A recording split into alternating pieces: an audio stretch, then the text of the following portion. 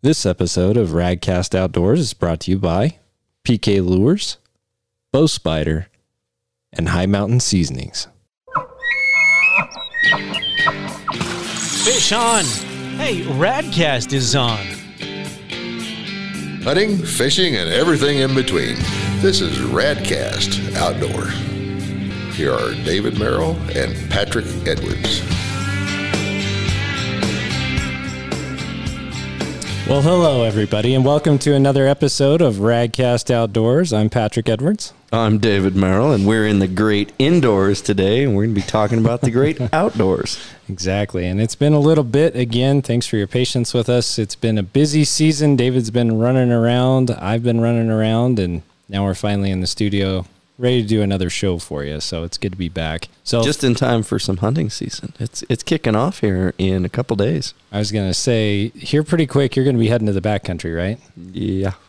He's like, yes, because he's been out doing trade shows, so he's ready to go hunting. If you're a Bow Spider customer, I apologize. You can call the office. The gals will take care of you. But as far as my phone, the voicemail's getting changed to, if it's September, I will call you in October. I like it. I think that's fair. And today we have a special guest with us. I have my good buddy, Matt Good. Matt, how are you doing? Good. Thanks for having me. Yeah, it's good to have you, man. So Matt, just so that all of you know, he builds custom rifles in his day job for Cross-Sight Custom Rifles here in Riverton. But he's also on search and rescue. And so I was like, man, you know what? We should have you on and talk about all these cool things that you get to do and all this fun stuff. So I think it's going to be a lot of fun today to talk about that. So welcome to the show. Yeah, thank you. One of the things that, a lot of people don't think about is search and rescue until they need it. And so I know this year you and I got to work on search and rescue together. Yeah. I think the only time sportsmen think about search and rescue is when they're checking out Wyoming Fish and Game, and do you want to donate to Access? Yes. Do you want to donate to search and rescue? And I'm hoping by the end of this, everyone, when they see the "Do you want to donate to search and rescue?" give them $1 yes. or two. Yeah. Click yes. Yeah, definitely. So tell us a little bit about search and rescue and kind of how it works. Yeah. So in our county, we're all volunteer, and we work under the direction of the sheriff's office. So we're kind of an extension of them, a volunteer extension under their workman's comp and insurance and everything. So yeah, they're kind of who we answer to. And when someone's lost or needs help and we have the people or the equipment to help that person out or who they call. So, with it being under the sheriff's office, I mean, obviously you have protocols and whatnot, but isn't it true that like all of the equipment, all of the stuff that you guys have, it's funded partially through the county, but it's also donations that people make, when they fill out their tags? I mean, how does that all work? Yeah. And Fremont County's I think it's unique. I don't know how many other counties have 3 different individual teams. So we have the DuBois team, the Lander team, and the Riverton team. And so the budget is limited, and it gets split between 3 different divisions. But if you look at a map of Fremont County, It's huge. It is one of the biggest. I mean, we're going to get rid of Alaska, and they don't count up there. Yeah. But down here in the lesser 48, I mean, you look at counties. Fremont County is, if they had one centralized hub of a search and rescue, and you look at kind of the way the mountain ranges are and stuff is laid out, that makes sense. Yeah. So our county budget gets split between 3 teams, and then it's all donated money from there. And you guys have a benefit dinner coming up here pretty soon, right? Yep. So tell everybody about that. Yeah. So August 28th, we're going to have a little banquet, a little dinner with silent auction, live auction, and hopefully some fun games. And we got a lot of neat prizes, helicopter rides, hot air balloon rides that'll be auctioned off. Yeah. And then all that money will go to the Riverton team specifically. We'll put that towards our training and equipment for the next year. So what kind of equipment are we talking about? I mean, I know that I got to see the raft at the particular one that I was at, but what else do you guys have? So we've got that rib boat that you got to take a ride on. We've got a pontoon boat. We've got a couple of 4-wheelers. We've got exposure suits for like cold water, swift water type stuff, ice rescue equipment, and then a decent amount of high angle equipment, ropes, the rigging and everything that goes along with that. I'm trying to think what else we have. We've got, a decent amount of medical gear. That's probably where we'll throw a little bit of our funding this year, is to try to get caught up on medical gear. A lot of that's kind of expendable or consumable type stuff that has expiration dates and goes bad after a while. And then the big thing as far as my goals is the training's the biggest thing. You can have the best equipment in the world, but if you don't know how to use it, you're not really any good to anybody. So what kind of training do you guys do? Mostly it'll be a lot of swift water training, high angle rescue training, like land search management training, just knowing how to run a search in the most efficient and effective ways. Trying to think what else we would spend money on. Every once in a while we go to man tracking classes. That's a handy skill to have. That's pretty fun sometimes. Man, I can't think of any medical training, of course that gear as well. So a lot of different training, a lot of different environments and arenas you find yourself in here in Fremont County. So, and you're doing it all volunteer. All volunteer. Yep. I think that's pretty cool, don't you, David? I mean, the fact that we have a group of people that are willing to donate their own time is pretty special. It's one thing to say, if your buddy's lost, right? But you get a call at 3:00 in the morning in January that somebody's lost, and that's a tough motivator to say, let's go out during one of our nice windstorms and it's 8 below and let's go. The snow's blowing tracks and it's not an easy, he's right here and we'll be there, or she's right here and it'll take 10 minutes. It might be you might start at 3:00 in the morning and it might be 24, 48, 72 hours till you call it off or are successful, right? Yeah, absolutely. Yeah, you hit the nail on the head. That's tough sometimes in the morning, early morning like that, and the conditions aren't great. It's like, oh boy, I've got to cancel everything I had on the schedule for tomorrow and probably the day after that. So yeah, that's probably one of the toughest things about, this whole program or organization is just dedicating the time to it, at the drop of a hat. So from my limited knowledge and exposure, one of the biggest things anybody can do is leave a travel itinerary, right? Yeah. Where they were going, when they were supposed to return, right? Yeah, really good idea. Yeah, that's one of the most helpful things for a search and rescue team is having a last place seen or an idea of where you're going or where you started. Especially if you have something like that can cut the search time in half or better, depending on the scenario. So that's super important. So yeah. And you and I were talking about it the other day. One of the big things is PPE, just having, the right stuff with you, whether it be a flotation device or, the right gear when you're climbing, so talk about that a little bit, just preparedness. Yeah. You mentioned flotation device. A personal flotation device is like one of those deals. I remember being a little guy and always wanted to take the PFD off, but I was always falling out of the boat, so my dad took care of me there, but that, it seems like some of the drownings we see every year, it's totally preventable with a PFD. And, you hear the argument that they're uncomfortable. It's like, well, companies have done a great job mitigating the comfort issues, where they don't even nice now, like the inflatables. Yeah. And, it's like one of those deals. It's, the most expensive PFD you can find are, $350, and they're the most comfortable. They're the best out there and they'll last you a lifetime. So it's one of those things now that I've been on the other end of this. It's like, I totally see the value and the ease and just how simple it is to prevent a lot of those lost family members, So it's funny that you brought that up. I was just out at Lake Erie and, got to tour it's like the Great Lakes Museum. And so they have all this information on the old boats and on the old flotation devices. That's what got me thinking of that. And they showed one of these old flotation devices from, it was either the late 1800s or early 1900s. And all it was these big blocks of cork that you shoved down into this sack and you kind of tied it around yourself. And it works decently, right? But it's not anything like the stuff today. And then they showed you kind of after so many hours how far you would sink with that compared to today's devices where you don't sink at all, like they're impermeable to water. They resist all the water. So it's just kind of funny to see how all of that has changed over time. Also, the cold water gear, how that's changed, and the type of suits that you use, like when you do ice fishing rescues or, recoveries, it's a totally different set of equipment nowadays. Yeah. Yep. And that stuff is, it's really expensive, but once you've been in ice water with it and then without it, you're like, I don't care what that costs. I'm going to have that piece of equipment. So we have actual ice rescue suits, and they're kind of like a cold weather exposure suit where they have insulation and flotation built into them. And that's what we'll respond into, like with most ice rescue scenarios. And then like our cold water, we have dry suits. They're like an uninsulated, basically like a Gore-Tex like shell, and then you layer up underneath of it. And you can use those in some really cold water too. So those are kind of our water exposure suits that our PPE that we use. And so the donations pay for all of that, right? Yeah. Pretty much. Yep, absolutely. Yeah, and they're pretty pricey. Just to give you an idea, a lot of these dry suits run right around $1,000 a piece. And to make a good solid response, you probably want at least 6 team members suited up.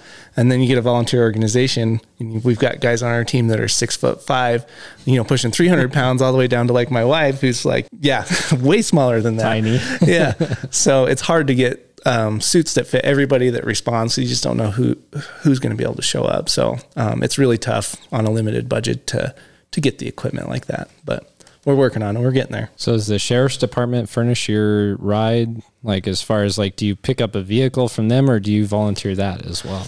Yeah. So like I mentioned, the 4-wheelers, they're kind of like some old Arctic Cats, and they're great little machines, but everybody's got like their fixed up side by side or their 4-wheelers that they trust. They got all their hoists and jacks and everything they would want in case they got stuck. So they kind of stay at the barn, the station. But they do furnish us with what we call our command vehicle with a radio and other county equipment that's really useful. So we use that pretty much all the time. It goes on almost everything, but it doesn't fit the bill for everything. Not an off-road machine, I guess I'm trying to say. Yeah. They don't give you a big Humvee. No lift kit and big tires. No, but it's a good solid little ride. Oh, that's cool. So how does that work? Like if someone is lost or, somebody's missing, what does the protocol look like for them to deploy you and your team? Yeah. So a lot of times, like if it's close to town, sometimes they'll just send a deputy and see if they could just locate them. And if it's something that's a little more extensive or inclement weather or terrain where like deputies like, no, let's just call search and rescue. They'll call us out. And then we kind of make a determination on who shows up, what kind of a response we make. If it's that day, the time of day and everything else has a lot to do. If we go out that night or we wait till morning. And some of that's that preliminary information of, hey, this guy's overdue and he went fishing or hunting or hiking, or no, this person was just driving from Riverton to Lander and didn't show up, right? Yeah. So maybe, the person that's just driving from Riverton to Lander that didn't show up, well, maybe they decided to run over to Casper for some reason, right? So that's really hard to say, okay, we're going to do an on-the-ground man search of that area, right? But if you knew to start with that, hey, I went hunting for 3 days and I was supposed to be back and I'm now overdue, that's a lot easier starting point. Yeah, yep, absolutely. And then, like you say, all that information plays into, like we have search urgency charts where we can kind of put in the criteria and the circumstances, and then basically kind of have a formula that adds everything up and lets you know, like, hey, this is actually very urgent. You guys need to go right now. Or like you say, maybe we'll just give him a day and see if he shows up, sort of a deal. And then from there, we've got another kind of a neat little form called a Matson consensus form where you can take all that information, where they were headed, health, mental acuity, everything else, takes that into account. And then you break your kind of your search area into like, say, 4 areas, and you kind of get a couple of people together and you do this evaluation form on which area you think is most likely to have them located. And it turns out, I can't remember in that class, they say like 80% of the time they find them in the high probability area that the Matson consensus form comes up with. So we've got some neat little tools and tricks to kind of get us pointed the right direction, if you will. So is there like a school that does this type of training, or is it just like national type trainings that do this, or how does that work? Yeah, so I think they call it NASAR, the National Search and Rescue. They put on classes like this. I've never been to any of their classes, but the few that I've been to have been put on by other counties that have brought in someone that was an expert in that subject. So do you collaborate a lot then with the other search and rescue personnel in the state? Like, do you guys just train each other? Is that kind of how that works? We seem to team up with Sublette County. They're always willing to help and come over if we need it. They're a top-notch group. We learn a lot from them every time they come over. So I've been to trainings that they've put on. They always invite us if they got something cool going on. So they're I think they're one of the best in the state and probably the best in the state and always willing to help. So we'll deal with them. I haven't had a whole lot with any other counties. You bump into other counties when you go to paid trainings, so. Right. So just for our listeners, because we've got listeners all over the world and all over the country, but so Fremont County is on the east side of the Wind River Mountains, and then Sublette County is on the west side. And so there's a lot of play in between the two because we have a lot of hunters, hikers, backpackers that go back and forth, trails climbers. that go back and forth yeah, as well. so it gets kind of complicated, and so I'm sure you guys overlap a fair amount. Yeah, and there's a lot of times, there's the circuit towers right on the county line, and there's a lot of accidents that happen there, and sometimes it's easy just to call Sublette, and they usually have a helicopter on standby with long line and or long haul and short line capabilities, all kinds of different capabilities with the helicopter, and they can go in there and make it a really efficient rescue or recovery. So yeah, we team up with them a lot. Yeah. And so you just mentioned the two words. So rescue, recovery. So for the listener who doesn't understand those terms, what does that mean?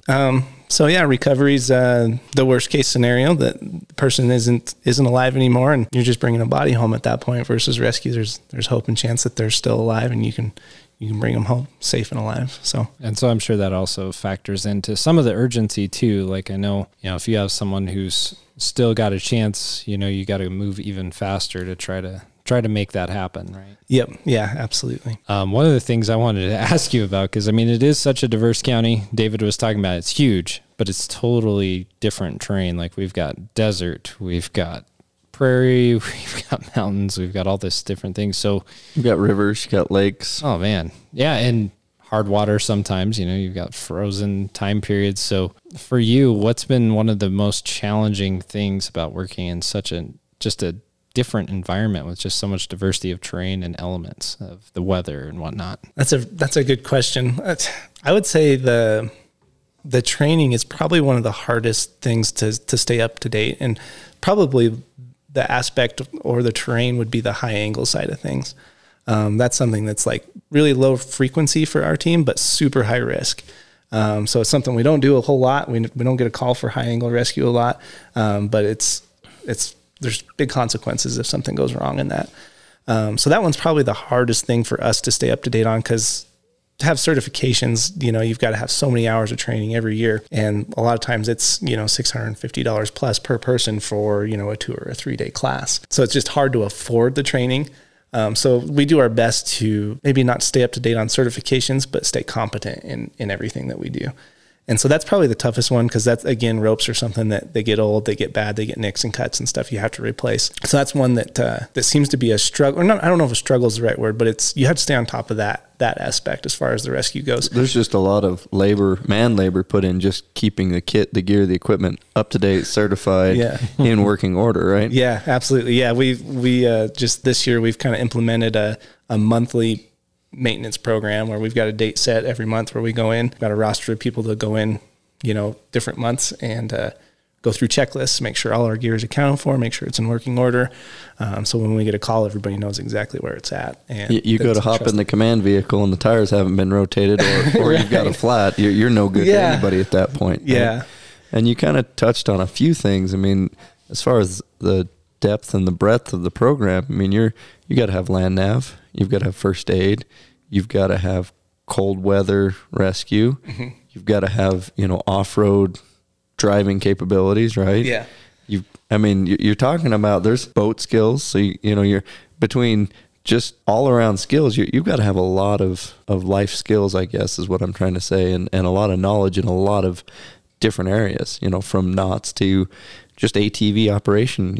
I'm thinking about if you had a pheasant hunter around Ocean Lake or out around Boysen, depending on where they've hiked across, you're not getting a pickup to them. Yeah. And some of those creeks, you're not getting a four-wheeler through, right? Yeah. But we can't just that specific area right there, if you were to do a manned foot search, you're going to need more than your 6 responders to hike that and go find somebody. Yeah, absolutely. Yeah, and that's kind of that's a neat thing about our areas. There's a lot of different terrain. We get to see a lot of neat places, and it's kind of cool. We have people on our team that are, like you say, navigation map experts, and then we've got people that are that sled, like serious about their snow machine stuff in the wintertime. Like they pay for their own training and stuff. So we've got people on our team that are really good at that. We've got people that are really good on four-wheelers. Avalanche control. I mean, helicopter communication, right? Just training to working around a helicopter and doing that. There's a lot of little things that once you add it all up, it's a big book. Yeah, it is. That's why it takes a whole team, like you don't want me on a sled. Like it's bad. And, but it's like I'm handy with ropes. I know my knots, I know my rigging. So it's like the team comes together, and it's like, it really does take a whole team to be effective. So, yeah. Yeah, I was just thinking about that when you said Avalanche. I mean, we've got, Togety Pass up there. We've got all these places up around DuBois where people snowmobile and avalanches happen. I mean, it just is what it is. But then you've got, Boyson Reservoir with boats and all that stuff. So yeah, it's just incredibly diverse, like all the different things that you guys get to do and be a part of. And I think it's a very overlooked, probably in every state, the search and rescue teams and what they mean. Like I said earlier, when you need them, you need them. Like you want someone to come find you. You want someone to get you out of there if you're hurt. Case in point, the one we worked together, that terrain was horrible. Getting in there was extremely difficult on foot, which is a good thing you guys had, a boat that could get there and do the extraction. But I mean, it just takes a lot of skills, and it takes a lot of people working together to make it happen. Yeah, absolutely. So, I mean, I don't know if you want to expand on just like seasonally, I'm sure you guys go through different things and different preparation. So what does it look like seasonally for you? So as soon as the ice is off, or maybe even a little bit before, because people push, if the weather's, it's hard to guess if there's going to be ice one day or not the next. So, when the ice is getting ready to come off, we make sure our boats are ready to go, that we get them fired up. And the first chance we get them out and run them and make sure they're operational. Because boats they can be finicky sometimes. And then wintertime, we kind of push the boats to the back of the station and get out our ice rescue gear, make sure that it's ready to go. The high angle stuff, something with Wind River Canyon this close, and even the cliffs around Boyson, we try to keep that stuff year round. Everything's pretty much accessible, but, kind of forefront of the mind, make sure our training's up to date, make sure we're all squared away on that stuff. And the winter kind of poses a tough one for us, where we found a big hole in our equipment is the desert in the wintertime. Last year we had, I think it was 3 hikers. They were walking the Continental Divide, and it was right after we got back from our backpacking trip, and that big snowstorm came. And I think it was the first week of September last year. I don't remember how much snow we got in places, but it was a fair bit. A lot on the valley floor here, we got 4 to 6 inches. It broke all the branches off the trees. And I mean, where I went elk hunting, it was like 16 inches of snow. Yeah. Which is not a big deal if you're planning it in October or November, right? You're prepared for it and you're ready for it. And you know that any weekend we go out, it could be potentially right. But you go out September 4th and you're in your shorts and a t-shirt thinking you're going to have a 80-degree weekend, and one of these big black thunderstorms rolls over, and it's not the case. Yeah. And so that's what happened to these hikers last September. They're out in, tennis shoes and shorts and get caught in a blizzard. And they were like in the middle of nowhere. The difficulty we had, or the problem that was posed, was you get dry dirt roads for miles, and then all of a sudden you've got half a mile of a 6-foot snowdrift. And so, like snow machine, you're going to destroy your sled running miles and miles of dirt roads. And then a truck, you encounter snowdrifts. Better be good with a shovel. And rescue to get you out. Yeah. So that's been one of our biggest difficulties in the wintertime, is the desert. And you guys have probably been out there. I've never been to Siberia, but if I had to guess, if there was a place kind of like Siberia, it'd be like the Gas Hills, Jeffrey City area in the wintertime, like just windy and cold. So, we've got our eye on something, but it's a little bit out of our reach financially. I don't know have you guys seen those Sherps? They're made in Russia. Do they have tracks? They've got big giant wheels. Like they're amphibious. They go through the water. Wheels, Yeah, those are cool. Yeah, we think that would solve a lot of our problems. But what do those run? I think brand new, they're around that $100,000 range. So, but you could go anywhere.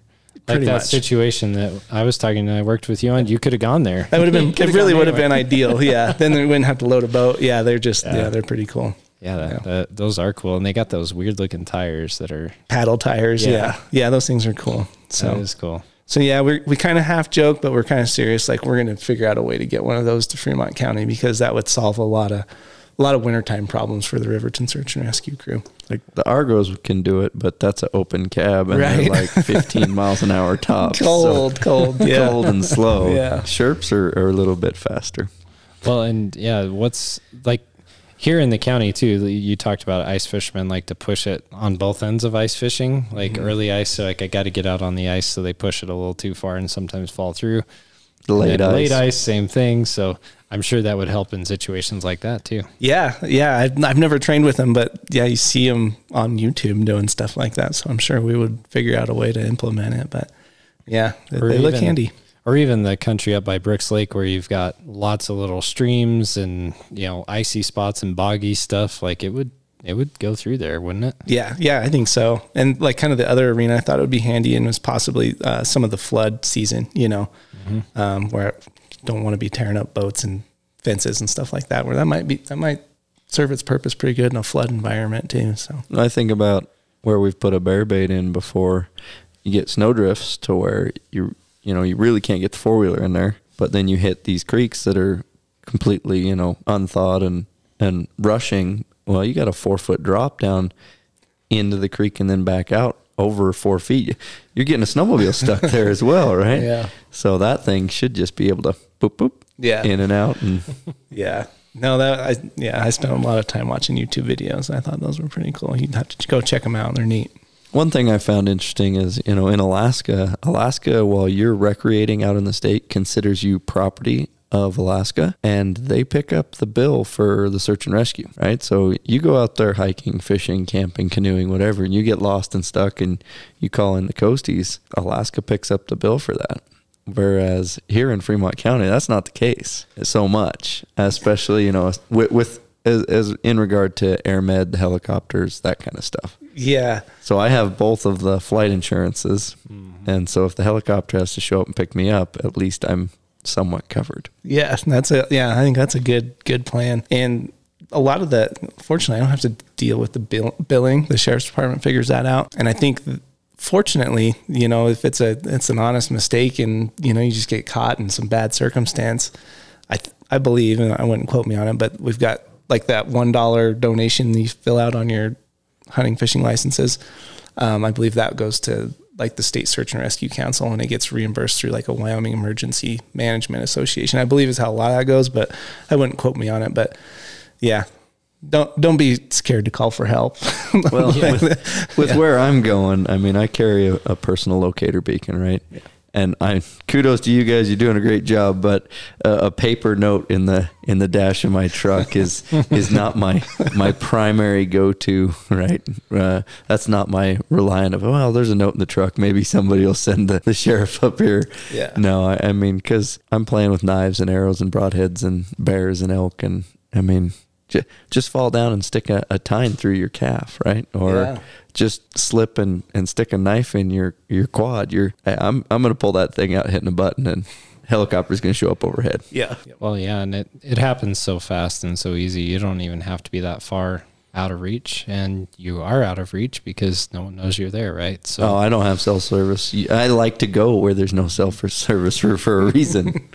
But Wyoming's one of those unique places. You could be 50 feet off the road. No one will know you're there because of, brush or whatever.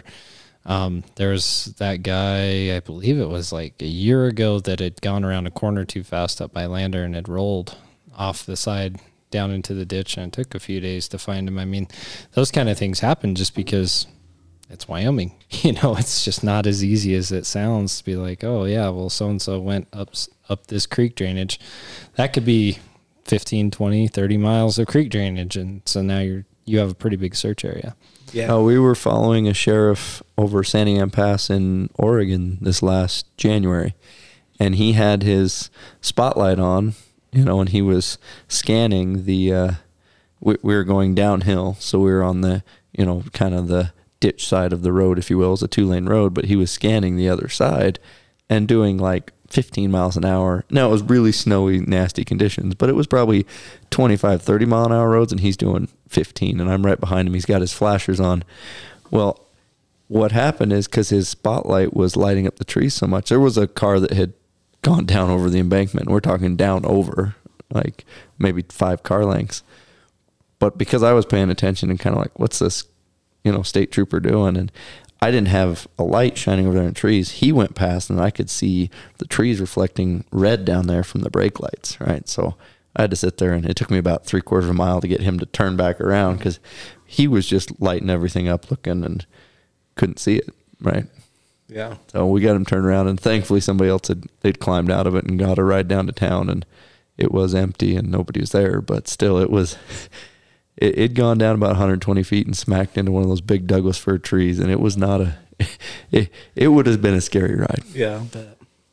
Yeah, I was just going to see if you'd share some of your better stories of successful rescue, keeping people anonymous, of course, but just some cool situations where you're able to have a good outcome.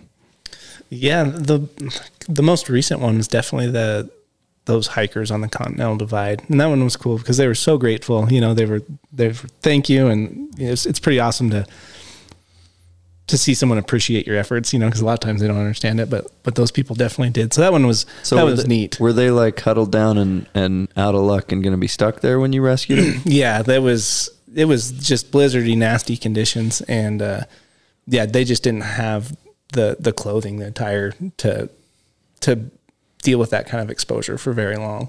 Were they in shelter, or had they not even got they had a tent, but like no insulation. Yeah, because it was, they've been hiking all summer, so. And it wasn't like it was windy or anything. No, yeah. Yeah, so that one was pretty neat. It could have definitely gone the other way, but dispatch was able to get a ping off cell phone, so we had a really, really good idea where they were at, and just everything lined up, because, a lot of times things don't line up. So how did you mitigate the snowdrifts? So we had a team member in this really awesome, like jacked up F-150, that like a rally truck, like a pre-runner type truck, and then a side-by-side, and they worked together kind of fighting their way through the snow drifts. And then they weren't doing so well. They were kind of getting their butts kicked, so to speak. We had another team member, I believe it's called a Scandix, made by Skidoo. It's kind of like a wide track sled. And he just kind of destroyed his carbides, his skis, getting in there. But him and another teammate went in on that, and were actually able to get to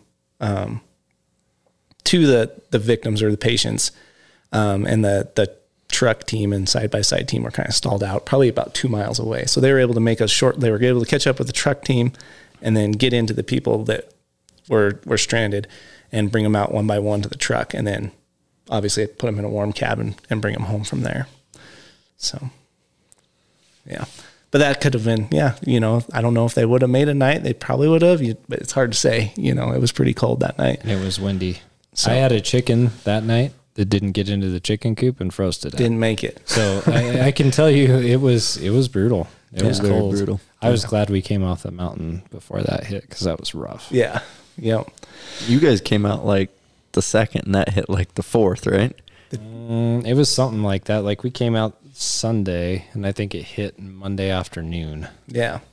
And the crazy thing, I think there was 6 other missions going on in the county at that time, because there was a bunch of people that didn't get out of the backcountry. There were the guys I talked to at the trailhead that were like, "Oh, it's no big deal," and they went up, and they ended up getting pulled off too. You told them, "You guys, have you checked the weather?" And they're exactly. like, "Oh, we're fine. We've done this for years." I'm like, "No, like it's gonna be bad." Yeah.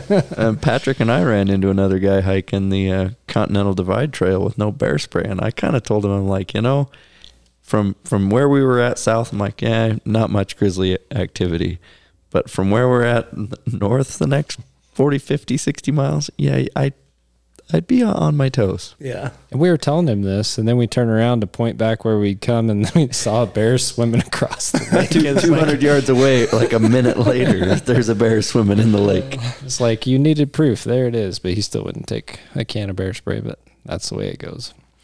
So my scariest story was I've flown in a couple different times in Alaska, bush plane, and get dropped off, right? And typically I have insulation and extra food, but we got we had a party of 3 and the plane only held 2. And we hunted in one spot for a few days and got moved to another spot. Well, they moved me first, and it got late enough. The pilot said, you know what, I'm not going to make a second trip tonight. I'll bring the other guys back in the morning. And while I'd left the sat phone with the other guys and didn't have a personal locator beacon at this point in time, I'm like, we got a sat phone in our camp, we're good, right? No. I mean, once we divided gear, and I'm like, well, you guys keep the sat phone and bring it with you on the second load. And day 3 came and went, and no pilot, nobody. And I started, wondering, well, did the pilot auger into the ground? Did not tell anybody where I am? Am I just out here and alone? And I mean, thankfully, finally, things worked out. He showed up, came out. But you talk about being 80, 90 miles across tundra, right? Yeah. And sitting there wondering, is anybody coming for me? It's not a comfortable feeling. Yeah. Yeah. Did you ever have experiences like that growing up here in Wyoming, where maybe you were caught out there? I can't think of any off the top of my head. And yeah, that kind of what I was thinking of when you mentioned your story, where you kind of divvied up gear, and thinking about our backpacking trip last year where we had, a dozen guys. I don't know how many, there was quite a few of us, 9 or 10. And I before the trip, we were trying to mitigate weight and like split up stoves and stuff like that. And I kept telling the guy that was in charge, like, Ian, no, like I want to keep my own gear. I just can't count on anybody. And I always think, like, I've seen rescues or scenarios that start out like that. Like we had all the gear between 4 guys, and then something weird happens, and then you're out there without gear. And so like I'm probably annoying that way when it comes time for backpacking trips, because I'm like, nope, I'm keeping all my gear, and we need to stay together, stay in a group, kind of Mother Hubbard kind of a deal. But I think that's okay. Yeah. Because if you do have something bad happen and you're split off from the group, it can really be dicey depending on what happens with the weather and a number of other things. Yeah. Wildlife. Yeah. We don't even have to have, a boulder roll down the hill and squish you, or a grizzly bear attack. You can just twist an ankle or fall wrong and get a break that punctures the skin, right? Yeah. And then you're, we just did a hike the other day, and I had the 2-year-old in the backpack. He's 25 pounds, right? That kicked my butt. One of you guys go down in the woods, I'm not carrying you out. It's going to take 4 guys to carry you out. Yeah. And it's going to wear 4 guys out to do it. Oh yeah. Well, dead weight, right? Like when you're just like hanging there and you can't support yourself, it's hard to carry a guy who can't support himself. But even if it's just one leg, and we got to do not even a fireman carry, you're just gonna basically do the potato sack race down the hill. That's gonna be, I mean, if you're talking about going in anywhere in the Wind Rivers, all those trails are just boulders and narrows, and it's not a nice gravel path. Well, down by Medicine Bow Peak when I was in high school, we had a group come up from North Dakota. And I mean, they literally came up and then embarked with us on this trip, and they hadn't had time to adjust altitude or anything like that. And the next morning we went up on Browns Peak. It's like 10.8, I think, or 10.9. And we got most of the way to the top, and there were like 4 or 5 of them started to get altitude sickness. And I mean, it was scary. And I remember I carried one of the gals, and she was probably 110 pounds. And I mean, she literally couldn't stand up. Like, that's how bad it was. And that wore me out, man. And I was 18, great shape. I was shot after that. But I mean, just carrying another person is a lot. And I mean, she wasn't very big, but it gassed me taking her down. We had a hunter here a few years ago. He'd been suffering. He's like, I'm just going to lay down in the tent. And the other guy's like, oh, are you sure? Let's take you down. He's like, no, I'm just going to lay down and sleep it off. And he perished. So It's nothing to play around with. Yeah, we went and we got back down to Cheyenne. And I mean, Cheyenne's 6,000. I think they came from 1,500 feet, maybe. I mean, that's a big change to go up 10,000 something. But that's another thing people need to think about when they're going on these trips. You can't just jump from sea level up to, Gannett Peak. That's not going to be a good idea. Yeah. Your body's not going to handle that. Then you'll have Sublette County Search and Rescue coming after you, right? Yep. Yeah. That Sublette side, you don't have to worry about it. Yeah. Unless they call you, right? And they're like, hey, we need some help. Yeah. No, it's good to talk about it. Again, I think the biggest thing for our listeners is make sure you support your local search and rescue, because it's not like they're finding money that grows on trees or anything like that. And it's us sportsmen who, we depend on you guys when something bad happens. And so just overlooking those donations is not a wise idea. You want them to be equipped. You want them to be trained. And again, these guys are doing it not for the pay. It's because they care about you surviving and getting you back home to your family. I mean, did I put that in pretty good terms? Yeah, better than I could have. Yeah. Yep. So what would you say, just like, wrapping up search and rescue, what advice would you give people, or things you might just leave in their minds? And it maybe sounds cliche, but like being in the building power line, being in the electrical industry, complacency was always something we were trying to combat. Like, you get used to it. 50 feet in the air and 10,000 volts, right? Yeah. Yeah. So it's like, you really have to stay on your toes and just be prepared for kind of just about anything, like it's like the life jacket thing, like, oh, I can swim, I'll be fine. But what happens when you go in the water when you're unconscious? Like, oh, it's August. I remember getting caught in the Grays River, deer scouting end of August, and it snowed like a foot on us, and it's like, you just never know. There's just a lot of things you don't expect. So I guess don't cheap out or wimp out on stuff that's going to keep you safe or save your butt in the situation you're not expecting. Seeing all these different scenarios and all these rescues, my pack tends to get heavy because it's like, oh, if this guy just had a compass, he would have got back to his truck. Or if this person was just wearing a life jacket, or if this person just had left a note, then we'd know where they're at. Just little things like that. So I would say, don't skip out on the gear and the stuff you think you might need. Just let people know where you were. I think that's the biggest thing, is getting your search and rescue team a head start on finding you. There's a couple things that are always in my backpack, and there's a small Nalgene emergency, kit, right? Yeah. First aid, fire start, some other things. Another one is my rain jacket and rain pant. Even if it's early September archery elk and it's going to be 80 degrees, when I leave, that rain jacket and pants in there, because you know what? And I sometimes don't take the stove, but I always have at least an extra mountain house and some extra food, right? Because if it gets bad, I can put my rain pants and coat on. I can hunker under a tree and I can whip out a mountain house. And if I have to eat it dry and cold, I will. But yeah. I usually have, a few of those things. And that personal locator beacon is like number one on the list in my backpack. Yep. And if you break a leg and you got to spend the night, it would sure be nice to stay warm and not freeze to death, right? Yeah.